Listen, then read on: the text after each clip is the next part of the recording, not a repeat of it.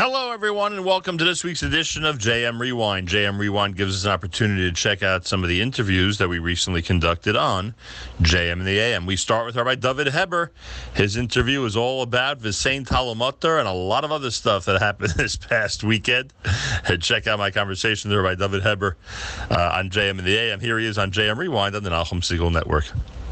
Wednesday morning broadcast here at JM in the AM, and I thank all of you for tuning in. Well, the word's been getting around that Rabbi David Heber is a guest of ours this morning on JM in the AM.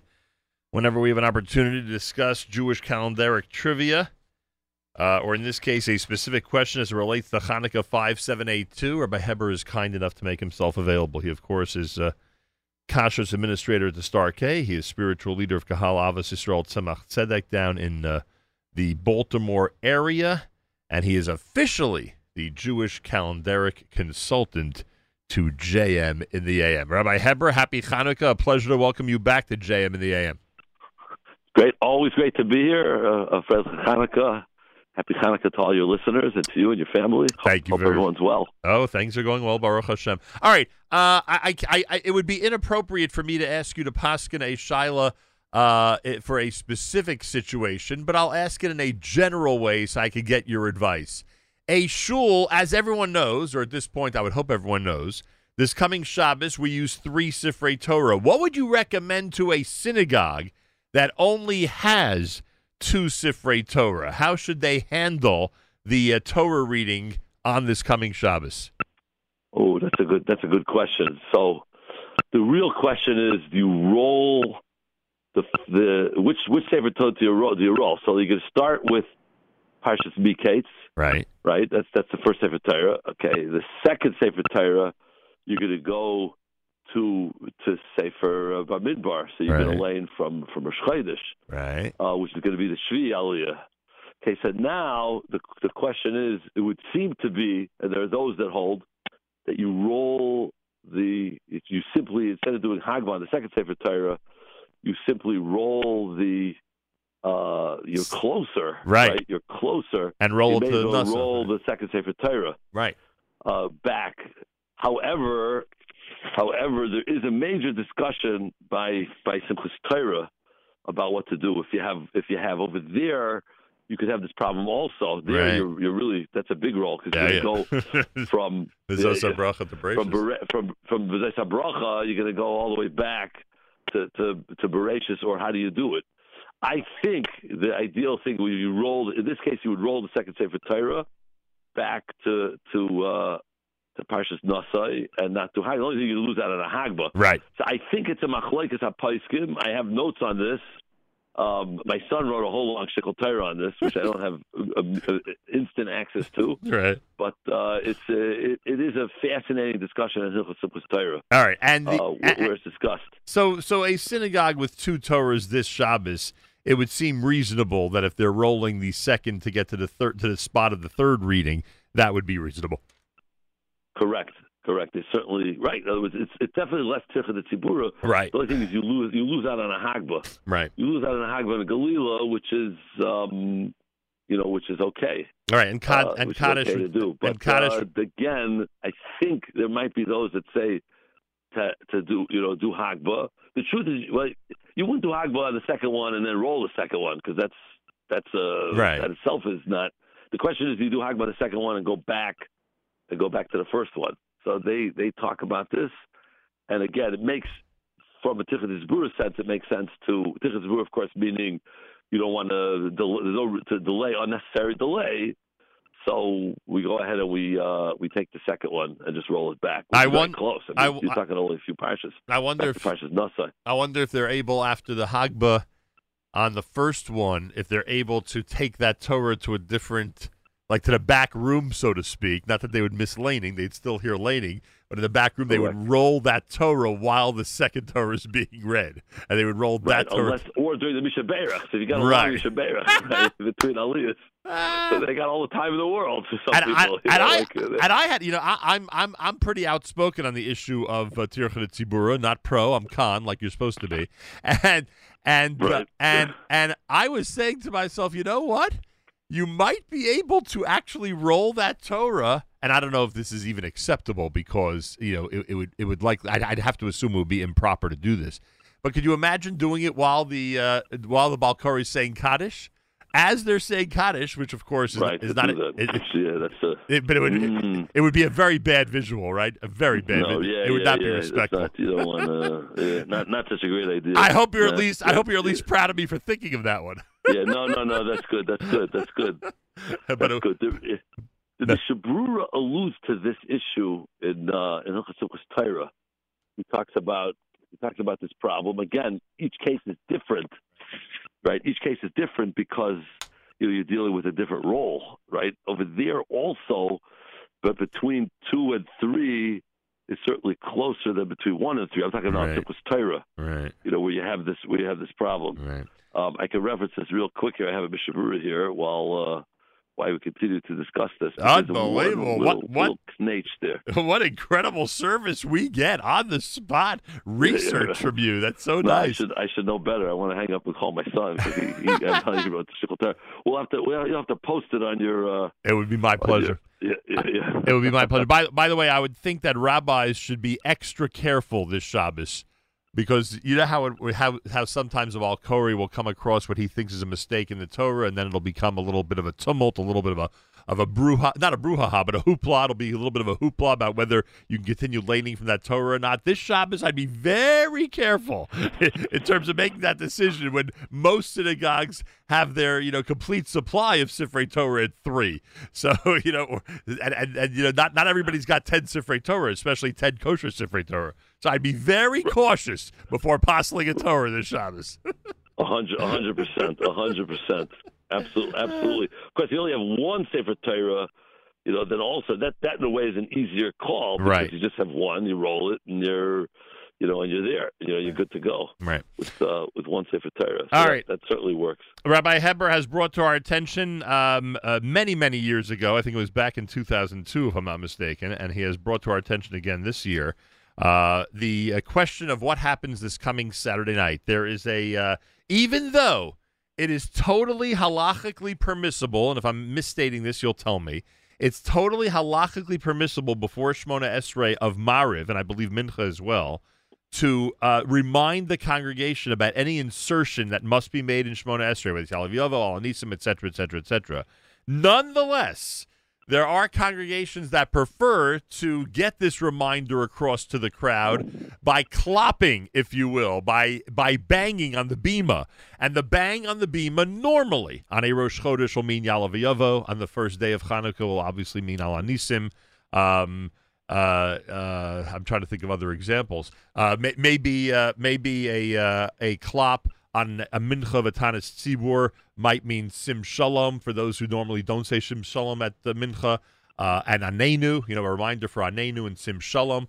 So that's when the klop is usually utilized. This Saturday night, Rabbi Heber, Motzei Shabbos, we have a unique situation where, in theory, 3 or more items could be referenced by the Gabai's klop on the bima. What do we do? Okay, so you said exactly perfect. That is true. The Shulchan Aruch Paskins in Hilchos Rosh Chodesh says very clearly that the Gabbai or whoever is allowed to announce what's going on. His example, interesting, he says the Gabbai is allowed to be machris, which means to announce Rosh Chodesh. So what they would do is they would apparently, by Mariv, they would give a clap and yell out Rosh Chodesh, and everybody knew, I'm talking about regular Rosh Chodesh. They would give a clap. Right. And everyone knew that, it must be Yalav Yovo. But obviously, your choice of words could be, Yalav Yovo, Al Anisim, Nachem, on Tisha B'Av, Anenu, on a fast day. There are obviously various insertions that we make. So it's 100% permissible. By Shachris, we should mention, is the only time you can't do that because we have to be Samach Ge'ula L'Tfilah, which is a very near and dear topic to me because that was my question on my Faher when I went to Telz Yeshiva Chicago. Wow. And that was they asked me on where I was learning in 8th grade in St. Louis Upstate Hebrew Academy. We were learning brachas, and we learned that. And the Rosh Yeshivas asked me on the Gemara about Smichas Ge'ula Tefillah, how you know it, and so on. So it's a very near and dear topic. So you have to connect smichas geula tefillah, which means you can't never be mafsek, as we know. You can't interrupt between Gal Yisrael and Shemana Esrei. So Shachris is off limits. Right. Okay. So we know announcements by Shachris. You can only clap. You can't speak. But by Ma'ariv, and certainly by Mincha, even though by Ma'ariv you're not allowed to talk between. There's a geula and a tefillah, but it's not as chomer. It's not as strict, and therefore Shulchan Aruch says you're allowed to announce. Right. The Mishnah Berurah notes that not only are you allowed to announce things that count, meaning that if you make a mistake, you have to daven over again, like the same Talmud Livracha, right? If you erroneously don't say the same Talmud Livracha, you have to daven over again. Right. So certainly you need to announce that. Right. But even Al Hanisim, the halacha is if a person forgot Al Hanisim and they completed the bracha of Maidim, Chalachayim, Hatav Shimchal Chad El Haydais, the halacha is they do not have to daven over again. They don't have to go back and daven again. Some would say no, kind of sore, but if you finish Manasseh, you don't have to go back. So it's not so strict. You could still announce it. And Yalav Yavai at night, on Rosh Chodesh night, if you miss, you also don't have to go back. You could still announce that also. Right. So the halacha is clearly you're allowed to announce it. But as you mentioned, there are many places that just give a clap. The obvious problem this Motzei Shabbos, as we discussed already, 20 years ago, right, is that in 2002 was the last time this happened. This coming Motzei Shabbos, let's step back a second in the discussion, besides being Chanukah, besides being Rosh Chodesh, is we begin saying the same Talmud Livracha, which in Chutz La'aretz, we begin saying on the night of December the 4th. In certain years, not this year, it begins December 5th, not this year, not till 2023 will that happen. Okay. So this year and next year, we begin Talmud on December 4th by Ma'ariv. December 4th is Shabbos, so Motzei Shabbos, Saturday night, we begin saying the same Talmud Livracha. So the obvious problem is if the Gabbai gives a clap this Motzei Shabbos, people are going to think that, I didn't say Al V'Yavai, tonight's Rosh Chodesh. Today was Rosh Chodesh, so tonight's Rosh Chodesh also. They can say Al V'Yavai, they're going to miss the same Talmud Livracha. They're only going to say the same bracha, and then they're going to be in a problem situation. It's actually a complicated problem situation, but the bottom line is they would need to daven Shemana Esrei over again. Right. There's a complex other issue with the exact time. Talmud, we hold Talmud begins by Ma'ariv. There's a question exactly. Do you go by the time of the beginning of the Tkufa, which is fall? Maybe you don't have to get Talmud until later. So you would actually daven over Shemana Esrei again by Ma'ariv, saying, if I'm obligated in Ma'ariv, Shemana Esrei again, this is my Ma'ariv. And I'm not obligated because I haven't reached the time yet. The time is not till it's going to be first in the morning. So then I am davening what's called an adava. I'm giving a present, Shemana Esrei, a gift, Shemana Esrei, which is a topic beyond the scope of our discussion here. But bottom line, it's got to daven over again. And now, therefore, it's critical that shuls either announce there or before Ma'ariv. Places that don't want to make that announcement during davening, right before Ma'ariv, the Rav or the Gabbai gets up and says, "We're beginning to say Talmud Livracha." And don't forget it. You need to say it by Ma'ariv. Mm-hmm. The number of klops this coming Motzei Shabbos could be, hear me out for a second, because this is going to sound dramatic and ridiculous, could be 4, because on Motzei Shabbos we insert Atachan Antanu. This Motzei Shabbos we insert V'sein Talumata, replacing V'sein Bracha. This Motzei Shabbos we say Yalav V'Yavo, right, because Sunday is still Rosh Chodesh. And this Motzei Shabbos we say Al Hanisim because it's the 7th night of Chanukah. So in theory, although I know you're rolling your eyes at the Atachan Antanu thing, I get it. but nonetheless, if someone is not paying attention, they could think that one klop is referring to any of those 4, that 2 klops are referring to 2 of any of those 4, and as you described, it gets very confusing. I would have to assume that because, and you'll tell me if you agree or not, I don't know what goes on in your shul, I'd have to assume that because the tendency is to stop klopping for Al Hanisim somewhere around the 2nd or 3rd day of Chanukah. Am I right about that, Rabbi Heber, or not? Correct. Absolutely. The full first day, right? The first night and the first day, there's clopping at all three tefillos. I would say it sometimes lasts into Mariv of the second night, maybe even Shacharis of the second day, and then all of a sudden the Gabayim have full faith and everybody's going to remember Al Anisim, right? That would be a good way of describing it. Absolutely. So Atachan Antanu, for obvious reasons, and Al Anisim are really not part of the equation this Motzei Shabbos. So I'd have to assume, and any responsible Gabbai out there, I think we'd have to conclude that the proper number of klops for this coming Motzei Shabbos is 2, as much as I really want to see there be 3, and it'd be more dramatic, is 2, and those 2 will represent the start of a Sei Talamotar and the reminder to insert Yala V'Yavo. Absolutely, except you need to announce it because, as you know as well as I, this is probably worldwide shuls, there's always the Gabbai wannabes who go ahead and clap. So every Yalav Yavi gets 2 or 3 claps. Every Rosh Chodesh is always this clap, or the Gabbai stalled a second and somebody jumped the gun. So 2 claps is not a chiddush, meaning 2 claps is the norm in most places because you got all these clappers. So if someone hears 2 claps this Motzei Shabbos, they say, "Oh yeah, which fellow wanted to be, the guy who reminds the everybody, overzealous clapper." Right? Yeah. All right, so before your suggestion, therefore, is, Rabbi Heber, to wrap this up.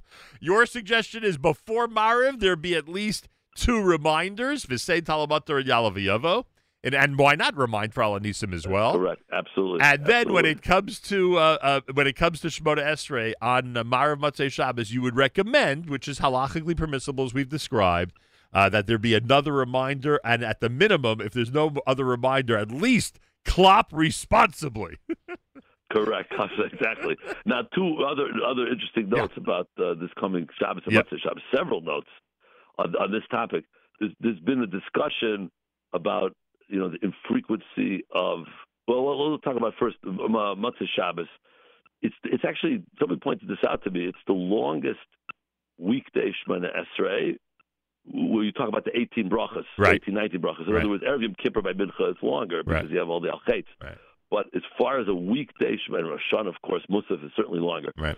But as far as a weekday Shemona Esrei from Avos, from the beginning, Baruch Atah Hashem, Yitzchak, etc., through Havarech Tzvah Shalom. Right. This is, interestingly enough, the longest Shemona Esrei. Now, Your Honor, I will tell you that someone yesterday sent me an email and said, "Oh, not so fast, not so fast," because maybe Tisha B'Av by Mincha. If you say, Tisha B'Av by Mincha, you say Shem Shalom, and here by Mariv, if you say Shalom Rav, Nachem is pretty long. So in Your Honor, I counted. Oh, no way. I counted this morning for the show.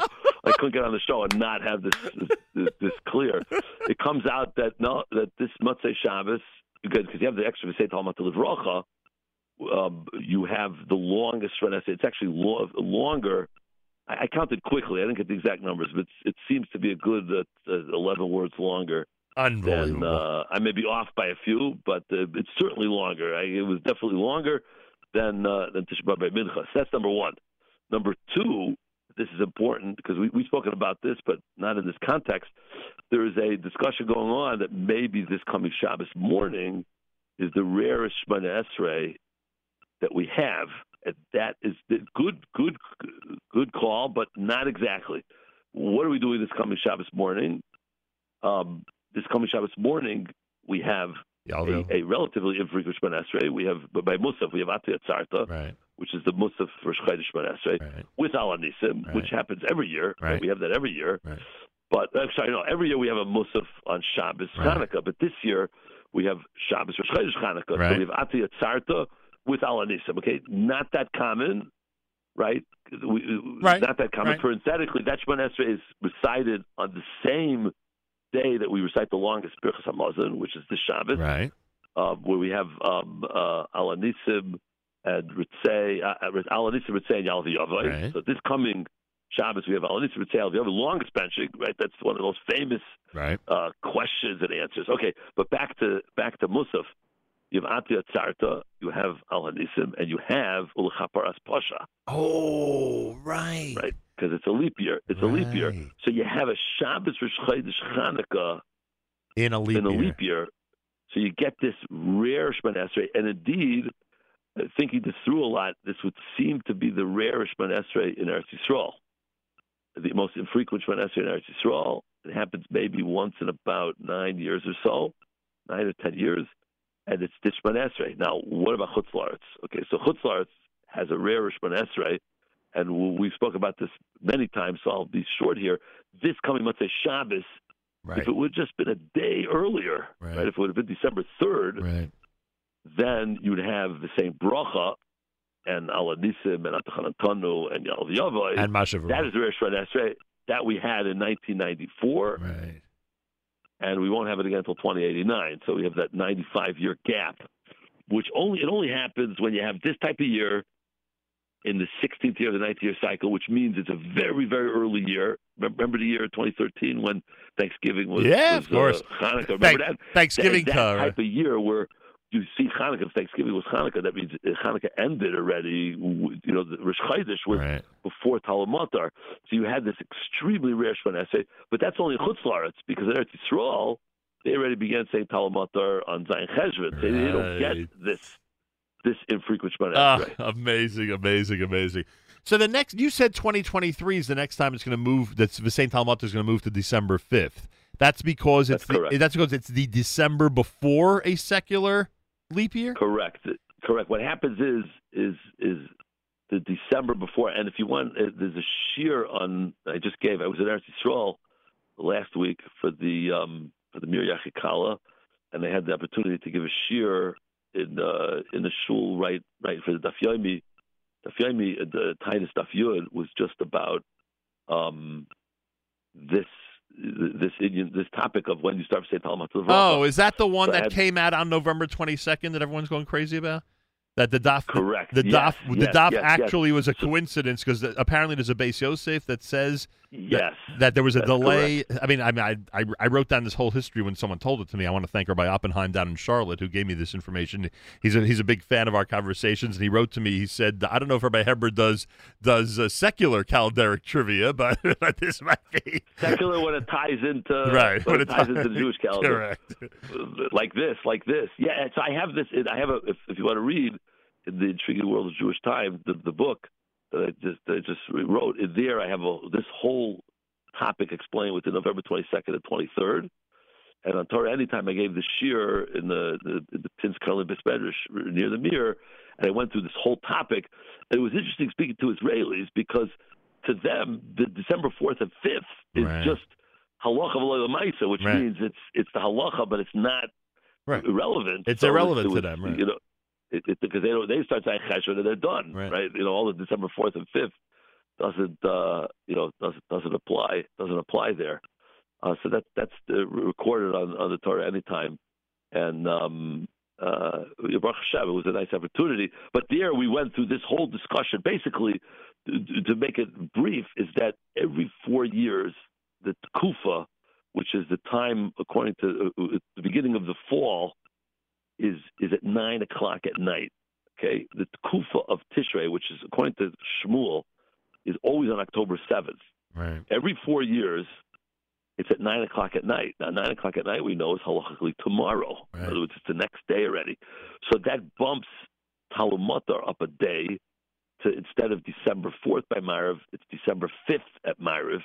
And that always will happen in a year preceding a secular leap year. The simple way to remember it is a month before the presidential primaries begin. Right. You know, it's funny. Now I understand, because online I found that there are 2 years in a row when it starts on December 5th, but that's because one of them is a Friday night. So that's exactly right. Yes, right. That would make sense. And there was one other thing I wanted to ask you on this. Based on the information I got about this topic, apparently 80 years from now, there's going to be a change where you know about this, huh? Absolutely. What happens if you it's in the book and on the shir for those that want to elaborate on this, but basically in 2100 they're going to skip February 29th. Wow. Based on the Gregorian calendar it was a correction that they want to make. 1582 they started it. In America they started in 1751. That's why there's two gears. So, okay, when I talk about the secular calendar, there's 2 gearses in George Washington's birthday, right? Well, it's really 3 because they celebrated in America on the 3rd Monday of February. Right. but it used to be when we were kids on February 22nd. Right. But Yesh Imrim, it was February 11th, because when he was born, England was a British colony back then. When George Washington was born in 1732, until 1751, America had the old calendar. So his birthday switched because they skipped 11 days. Unbelievable. So anything before 1751 in America and / England changed. So the whole calendar changed. So it really depended where you lived when Talmud began. So this Beis Yosef that says November 22nd lived before 1582, before anybody changed the calendar. It was based on Abu Dram, who I think lived in the 1400s, I believe, or thereabout. And once the calendar, the secular calendar, the civil calendar, skipped 10 days, and then subsequently 3 days by skipping February 29th in 1700, 1800, 1900, that shifted Talmud to December 4th and 5th. In 2100, there will not be a February 29th, which on the books there should be, right? It's a presidential election year. It's divisible by 4, but every 100 years, if it's not divisible by 400, is not a leap year. And whenever that happens, Talmud gets shifted a day. So our Siddurim 100 years from now, instead of saying December 4th and 5th, we'll say? Instead of saying December 4th and 5th, we'll say December 5th and 6th. Wow. The norm will be the 5th by Ma'ariv. Wow. And the years, let's say 2103, 2107, 2111 will be December the 6th by Ma'ariv. So Friday night, a day later. So when people years from now are researching Siddurim of the 20th century, they'll have to explain why their Siddur has a different a different date to start the same Talmud than we did, 100 years earlier. Correct. Pretty cool. What's pretty cool. Two notes here. One is, if you look at that Beis Yosef, the printer did you a favor, and when it says November 22nd and 23rd, he did you a favor and wrote December 3rd and 4th, or some of them say December 2nd and 3rd. The printer did you a favor. The problem is his favor only lasted until 1900. Right. Because the printer in the 1800s put in the correction, quote unquote, which was a correction back then. But again, that correction became, a moot in 1900 when we switched it again. So Siddurim are going to have to be reprinted. You'll have to send your self-addressed stamped envelope for the sticker to put on your siddur. One last thing I want to tell you about this Shabbos is that we take out 3 Sifrei Torah. Okay, we are in a year now that has 3 times we take out 3 Sifrei Torah. Right. Not really that common. We had it Simchas Torah, of course, every year. We got 3 Sifrei Torah. This Shabbos we got 3 Sifrei Torah. Shabbos HaChodesh is 3 Sifrei Torah. We're on a really good streak here because we had it also Rosh Chodesh Adar earlier on this in 2021. Right. Rosh Chodesh Adar, we had it as well. 2021, this year Rosh Chodesh Adar. So 3 times this year. Okay, listen to this. 3 times in a 7-year span, we have 3 Sifrei Torah. This is the last year of that that span. We had it 6 years ago, and we had it also between that time. So basically, in a 7-year span, we've had 3 years of 3 Sifrei Torah. Wow. It's pretty cool. It's pretty neat. Last time that happened go ahead. was 120 years ago. When 121 years ago, when it ended in 1900, was the end of a set of 3 of like that. And here's really neat. Okay, we've had 3 Sifrei Torah in 3 years in one cycle of Shemitah. Ooh. Because we had it 6 years ago, we had it 3 or 4 years ago, and I'm drawing a blank which one that was, and we've had it now, but it's 3 times. It's 3 times in 7 years in one Shemitah cycle. That hasn't happened in 720 years. Amazing. Last time that happened ended in 721 years ago, which was 103 Shemitahs ago. That cycle that ended in 1400 had 3 Sifrei Torah in 3 years in a 7 year one Shemitah span.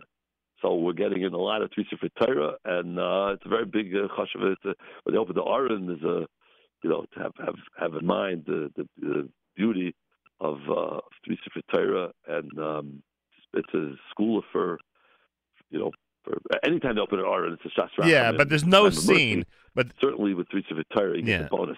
And there's no scene like the Bima being graced by three people holding Three Sifrei Torah and saying Shema Yisrael, and everybody responding. It's an absolutely beautiful sight, and everyone gets to experience it this Shabbos. And you're right, we shouldn't take it lightly. And those who really dress up the Sifrei Torah beautifully with beautiful covers and lovely silver, it just enhances the experience for everybody. So kol hakavod to the Gabayim and the Shamashim and the rabbis and everybody who make sure not only to teach us and to inspire us when it comes to davening, but take care of the visual as well. The visual in shul should be one that looks and feels holy as well, Rabbi Heber.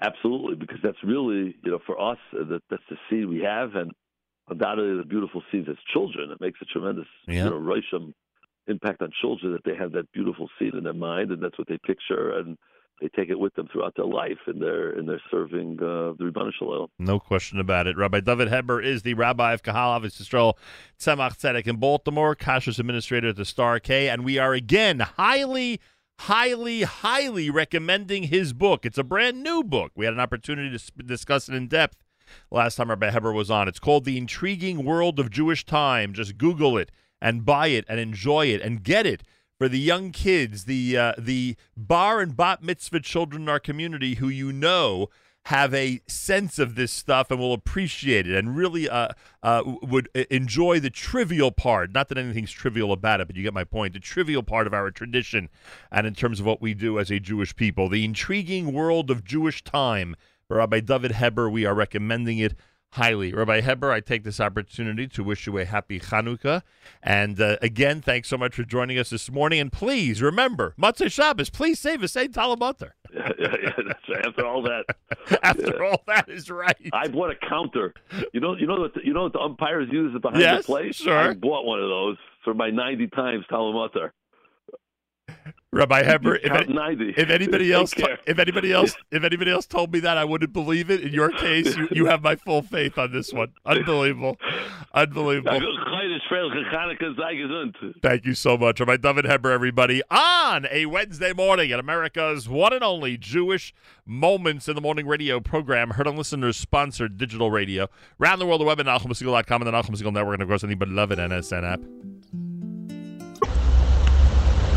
That was my conversation with Rabbi David Heber. Morty Weinstein of 613 was on during Hanukkah to talk about the new Hanukkah selection from 613. Morty Weinstein of 613, next on JM Rewind here at the Nachum Segal Network. Is this the eighth night? We light with family. Recall with great pride our escape from great tyranny. Kindle the lights, remember the Maccabees. How did those 5 boys lead us to victory? They stood up against mighty foes with their oil running low. Now we sing the lights glow, Baal Sur Yeshua.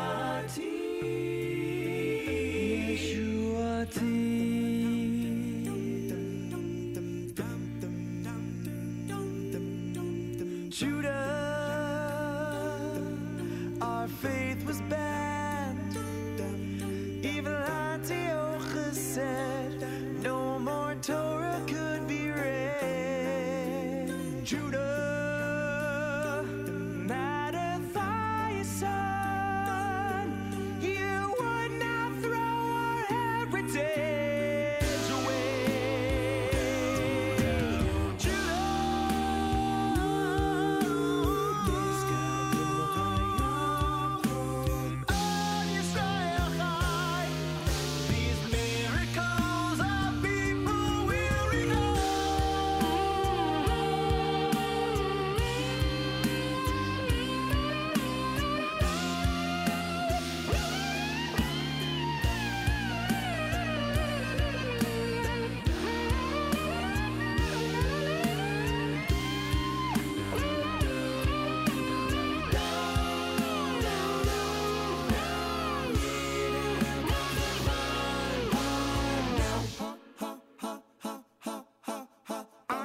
my gimel, now I've got a lot of geld. Sivivon, will you spin this clay dreidel? Chanukia lighting, presents are delighting me. Chanukia, Sevivon. I light the candles with people who love me. He lights the candles with his whole family, sharing the joy of a proud history. Sevivon, sov, more sufganiyot. More latkes, no, please more sufganiyot. More latkes, please more sufganiyot. More latkes, please more sufganiyot. More sufganiyot, spinning more sufganiyot.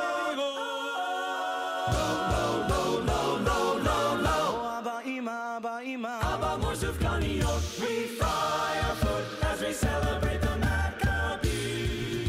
We're free, we're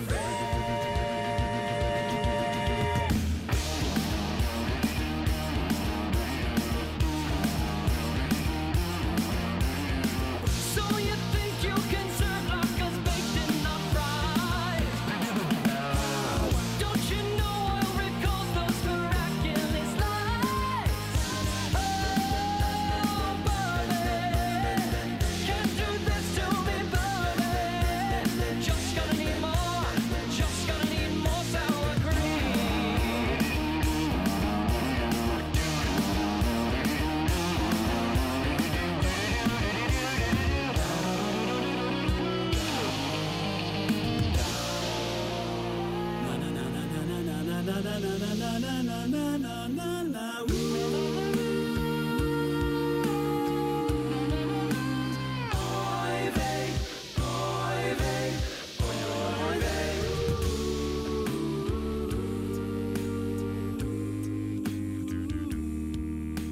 Know what really matters, like the Maccabees.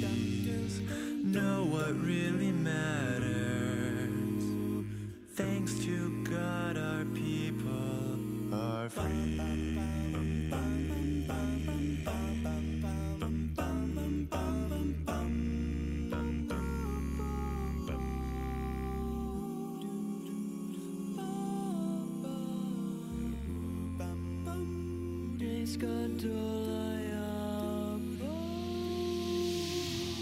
I love that Nes Gadol Haya Po at the end. I love it. Yesterday I walked into one of my kids' rooms and they had a Hanukkah sweater and the dreidel had a pay on it instead of a shin. I just loved it. Tuesday morning, JM and the AM at 6:13, of course, with Bohemian Chanukah, a song that we have already over the last couple of years gotten used to in terms of it being on our Hanukkah playlist. It's on a lot of Hanukkah playlists, I can tell you that much. And Morty Weinstein of 613 is with us live via telephone because, as many of you know, since the news cycle is now 24 hours, at some point in the last 24 to 48 hours, 613 made a major announcement about a brand new selection that's out there for Chanukah 5782. Morty Weinstein, happy Chanukah. A pleasure to welcome you back to JM and the AM. Happy Chanukah. Good morning. It's always good to be back on JM and the AM. I appreciate sort of goes along with Hanukkah for us sometimes. I appreciate that. You bring a big smile to my face. You're one of the nicest guys out there, and it's great to have you on. I mean, I know we discussed this, I'm sure, in depth and at length when we talked about Bohemian Hanukkah. But I'm sure some of these points I'm going to make now are going to be repetitive. But the lyrics are amazing. Even the video, and this is not an insult. This is meant to be a compliment. The video is relatively simple. It is not, it is not elaborate, and it is not, a lot of sets with a lot of moving parts. And it's amazing how many millions of times it's been viewed and enjoyed around the world. It's funny. It's so hard to predict these things, and we put a lot of effort into our videos, regardless of whether they look complicated or they look simple. But a lot of times it's the simpler ones that really translate the most and that people are drawn to. This was simple, certainly from, by way of where we shot it and the number of different types of scenes. But parts that were tricky. I mean, we are not dancers. And yet we had a little bit of choreography. So a couple of moves that I would say that was the new part for us this time. But certainly simpler one out this time. I'm still talking about the Bohemian Hanukkah one. Oh, Bohemian Hanukkah for sure. I'm still talking about Bohemian Hanukkah. In other words, I'm sure we made this point a million times when you were first on about it. But it's that one. Yeah. I'm not even talking about the new video yet. It's that one that we just played, where I'm saying to you that the lyrics are brilliant, and but the video, and again, not made to be, in a derogatory fashion, if anything, in a praiseworthy fashion, how simple it is, and how few moving parts there are. And that, to me, is amazing when you see how many millions of people have already viewed it around the world. And frankly, when you made the Bohemian Hanukkah video, and when you created the song, I'd have to imagine, knowing, and this generation now is becoming more and more familiar with Queen and just how innovative they were because of the movie and stuff like that, I would have to imagine that you guys had some notion of this can't be too simple. After all, the adaptation that we're doing is, an adaptation from one of the most complicated groups ever, and a song that, even though it's so popular, has never been viewed as a simple song. It's always been viewed as as a major production. So just going back I don't think anybody would ever call Bohemian Rhapsody a simple song. So just with all that in mind, I'm saying to myself, you must have gone back and forth in the group a million times, thinking how simple yet how complicated this thing has to be. Yeah, we actually did. We talked about it a whole bunch. Even as we saw the first couple of edits of the video, we were like, is it too?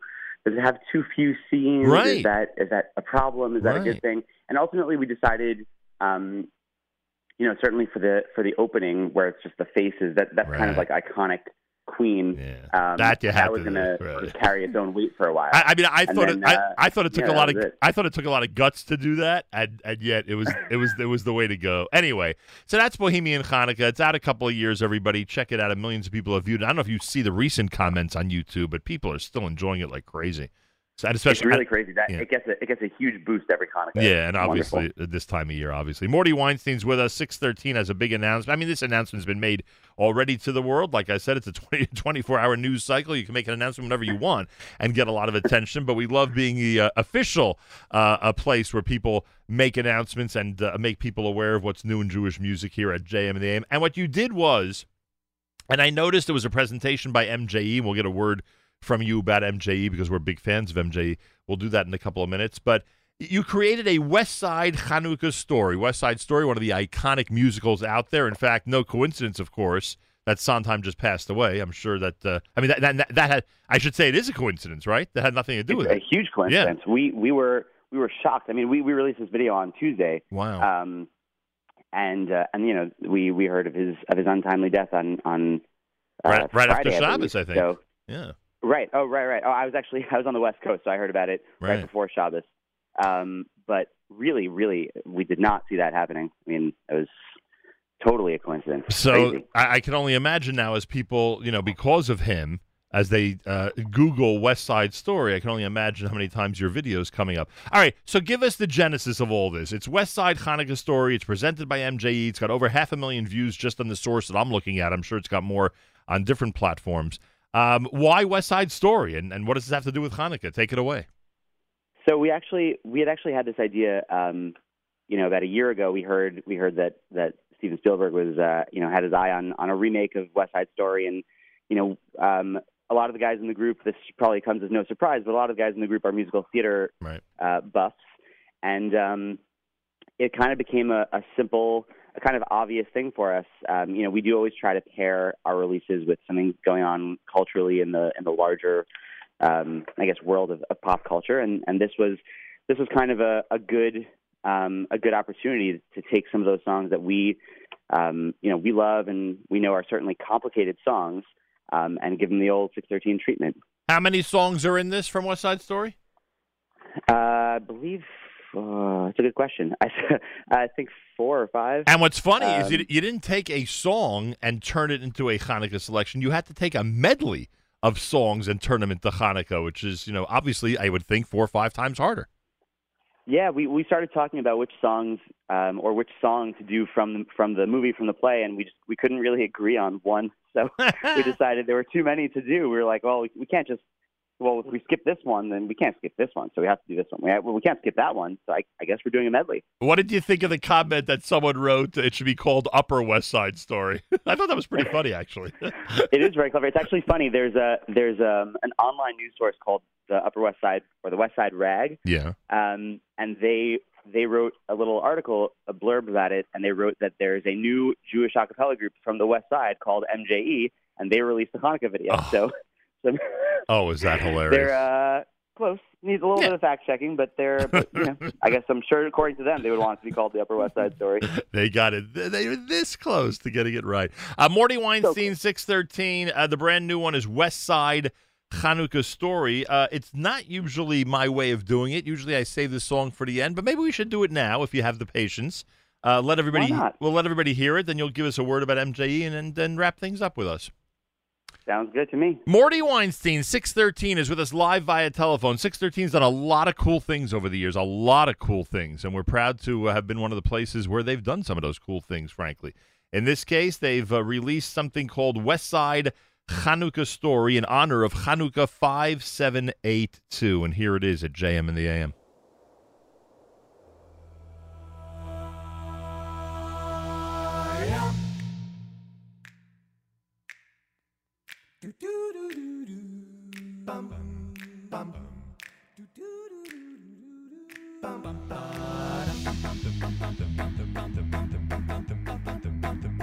Candles were lighting on Hanukkah, blessings reciting on Hanukkah, fried foods were biting on Hanukkah, family uniting on Hanukkah.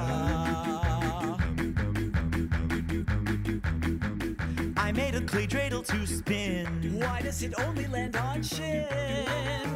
Sufganiyot with my family. I'll take a latke if you please. Chocolate money on Hanukkah. Latkes are crunchy on Hanukkah. Presents from Bobby on Hanukkah. I want a puppy for Hanukkah.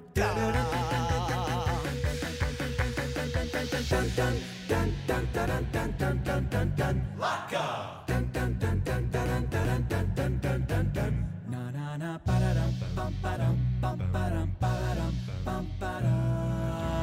Menorah, come gather around the menorah and light each candle's flame while proudly we proclaim we're free. Menorah, recall the great temple's menorah and how the oil they found kept burning strong and proud brightly.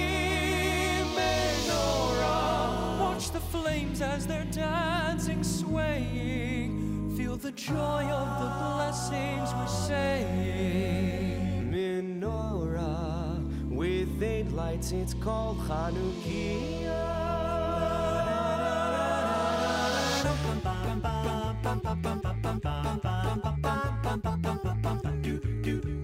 Dear mighty Antiochus, you gotta understand. You boys need to get Sartuchus and get out of our land. The soldiers smashed our temple and all our oil is bad. Goodness gracious, now you made us mad. Gee, King Antiochus, you're really obtuse. You'll never get us worshipping Apollo or Zeus. We don't bow to idols, you're made out of wood. This polytheism's no good. It's no good, it's no good, it's no good. No, it's just no good. All this polytheism's no good. Bum, bum, bum, bum, bum, bum, bum, bum, bum, bum, bum, bum, bum, bum, bum, bum. Da da da da da da da da da da da da da da da da da da. 8 nights, we celebrate God's might and the Maccabees for saving the day. 8 nights, a festival of lights. We give thanks that we've lived to this day. 8 days we'll have this celebration for miracles that happened, the victories and the light. Now here we are, our hearts and candles shining like stars. 8 nights.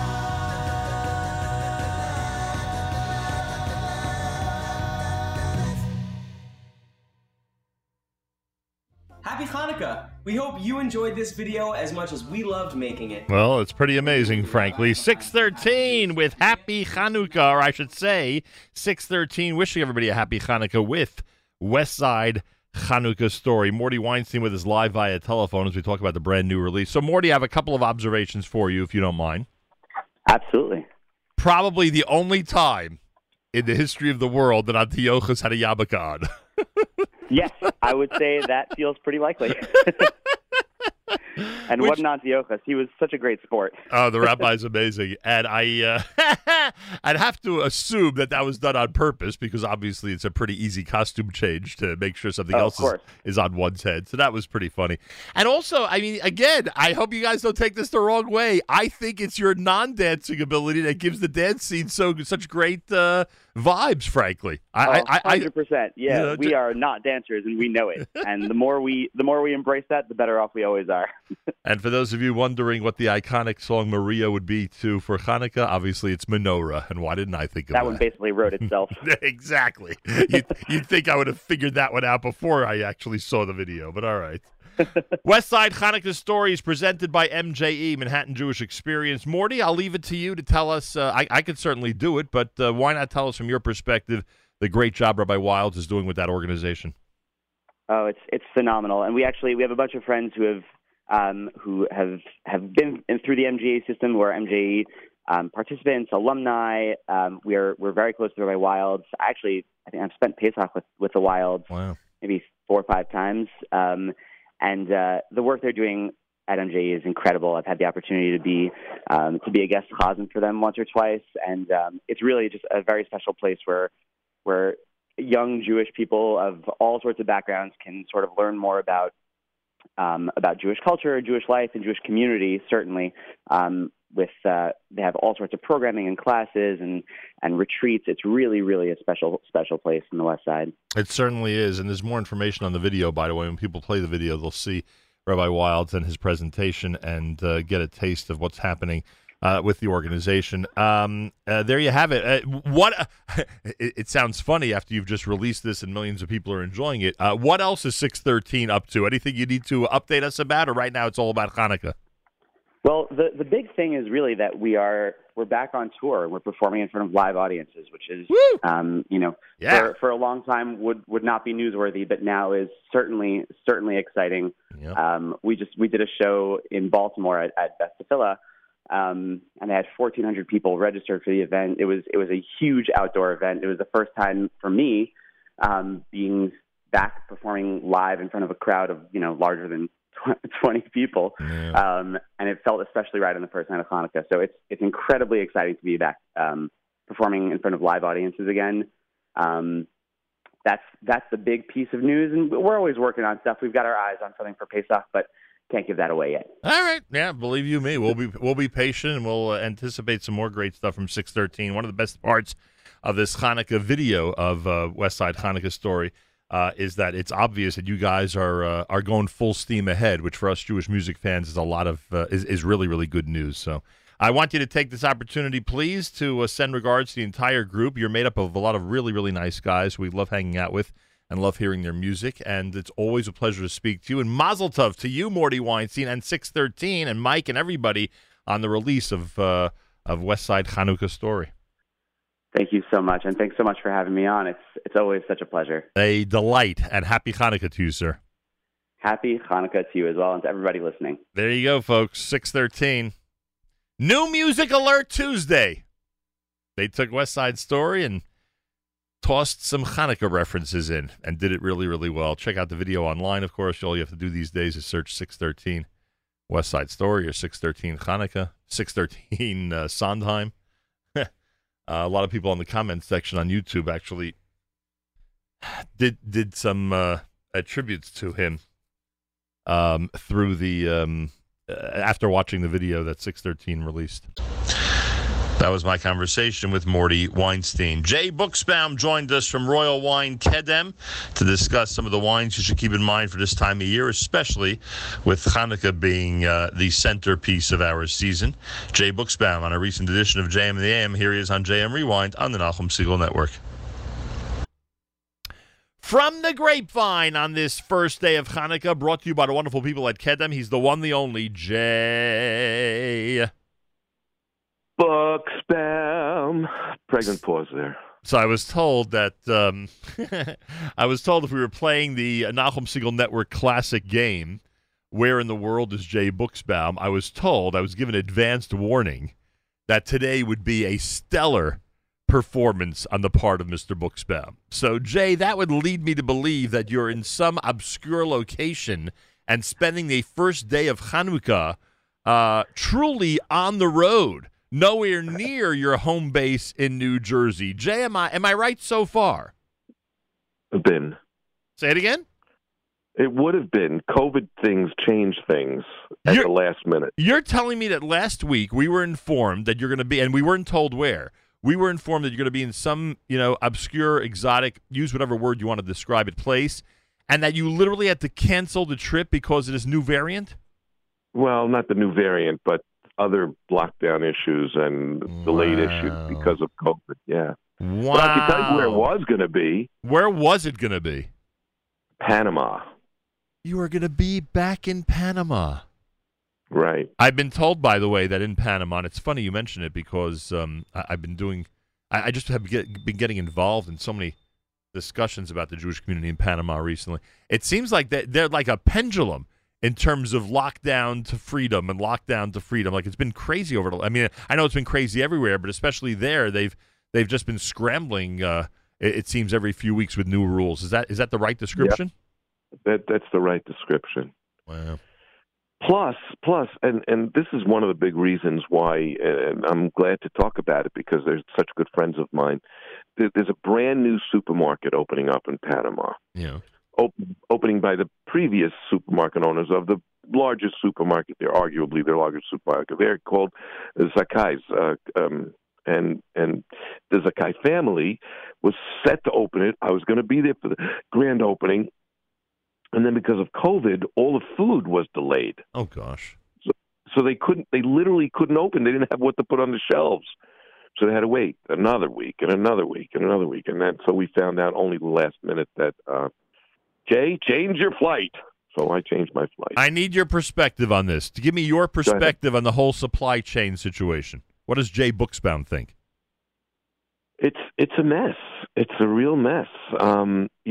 We had this, it doesn't matter what the product was exactly, but we had this one liqueur product that they wanted to bring in, and everything was fine, except they were missing caps. Oh, my God. So, they had the product, they had the bottles, they had the labels, they had the machinery ready to bottle it and label it and everything, but because the caps couldn't come in from China, it's amazing. Imagine if it was just a glue. Yeah. Or, so this disruption, you think of it as, the refrigerators didn't get in. But no, it could be like one little screw from the refrigerator or something. Yeah, somebody told me about a story about a paint company that in order to make the paint that they make, they need 14 ingredients, and one of them was not available. And, of course, it holds up the entire operation. Is this, not that your company should be any different, but I'm assuming Kedem, Royal Wine, you got to be facing this situation on a daily basis where one little thing or even bigger thing is either missing or part of the whole process that you just can't get a hold of. I would assume you, like every other business, is going through the whole thing like this. We are. And on top of that, the cost of shipping has gone through the roof. Right. In some cases, everybody talks about China being like 4 times what it used to be. But even from Israel, it's 3 or 4 times what it used to be. So when you're bringing in, entry-level wine, it makes a real difference at the retail for the consumer on what that adds to the retail price. Yeah. It really is. So if there is a $12 bottle of wine from 2 years ago, is it now reflected at a higher price point, or the company? No, I will tell you, the Herzogs have been really good about it, even though their prices, and I'm not kidding, even though their costs have gone up, they're keeping the prices until the first of the year at least. Wow. And then you're going to be seeing some price increases. Oh, so right now, Hanukkah, you can still get it hopefully at the same, reasonable price. Right, it used to be. Assuming the retailer is able to keep it at that level. Jay Buchsbaum, the #1 kosher wine sommelier, is with us live via telephone. You know the purpose of this conversation, everybody. It's to update our audience regarding what Kedem Royal Wine and all its affiliated companies have available this Chanukah. Obviously, Jay, there are too many products to go through everything that you guys sell. But when we think of latkes and we think of sweet sufganiyot, we always ask for your suggestions about what people should look at during Chanukah 5782 wine-wise. Are there a couple of bottles that you could bring to our attention that would fit in perfectly for the Chanukah celebrations that are going on this week? Yes, but you know me, as always, I want everybody to be cautious. So we're going to have lots of people with lots of children, hopefully, and some, at the proper age, some not. And so just remember that we still have that wonderful sparkling grape juice that you can share with everybody, even if you're not having the wine. That's right. And, so don't forget that. And that's non-alcoholic, and everybody can still, feel like they're part of the fun party, even without the alcohol. But in terms of the alcohol, oh, my gosh, I do this thing on Motzei Shabbos called the Big Reveal. And one of the things I thought about was, this holiday is a holiday of course, the triumph of Jews over tyranny, right, and the triumph of freedom to practice your religion over, suppression. And one of the most interesting and also a perfect Sufganiyot wine comes from Spain. And it comes from a family that has returned to Spain after 600 years. 600 years, 500 to 600 years since Jews were expelled, and they returned to Spain from Morocco to make wine again. It's a Jewish family, and they're making wine again. It's called Elvi, and they're making a sangria called Santinori, and this sangria is perfect, just perfect for Sufganiyot because it's sweet and it's fresh, and it's lively, and it's inexpensive. I do want to caution everybody, though, that it is not, I repeat, it is not kosher for Pesach. So if you're going to buy some now, interesting you got to drink it up.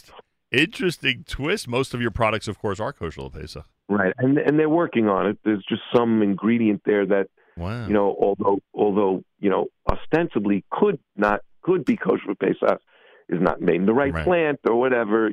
So they're being very careful not to put a kosher for Pesach certification on it, and it is not kosher for Pesach. Let me make that clear.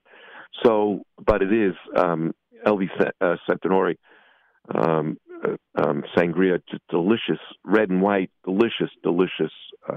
And your local retailer will have it. And then, you want to know more? Yeah, sure. Of course. Okay, and then Herzog's got a brand new Method Champenois. Now, this is not an inexpensive bottle of wine. It comes in a beautiful presentation gift can, so to speak. Not so to speak, gift can. And it's made in the same exact method as real champagnes are made. And it's got a really nice mousse, which is wine speak for bubbles. It's got really tiny little bubbles, and it's kind of really dry. And so it'll really cut through that oil and that sour cream, and even it'll really even go great with the applesauce with your latkes. So it's the Herzog Method Champenois wine. It's really it's made from 100% Chardonnay. And it's also a great gift if you're going to somebody for a Hanukkah party and they're really fine wine schmeckers, they really love their wine, bring them this.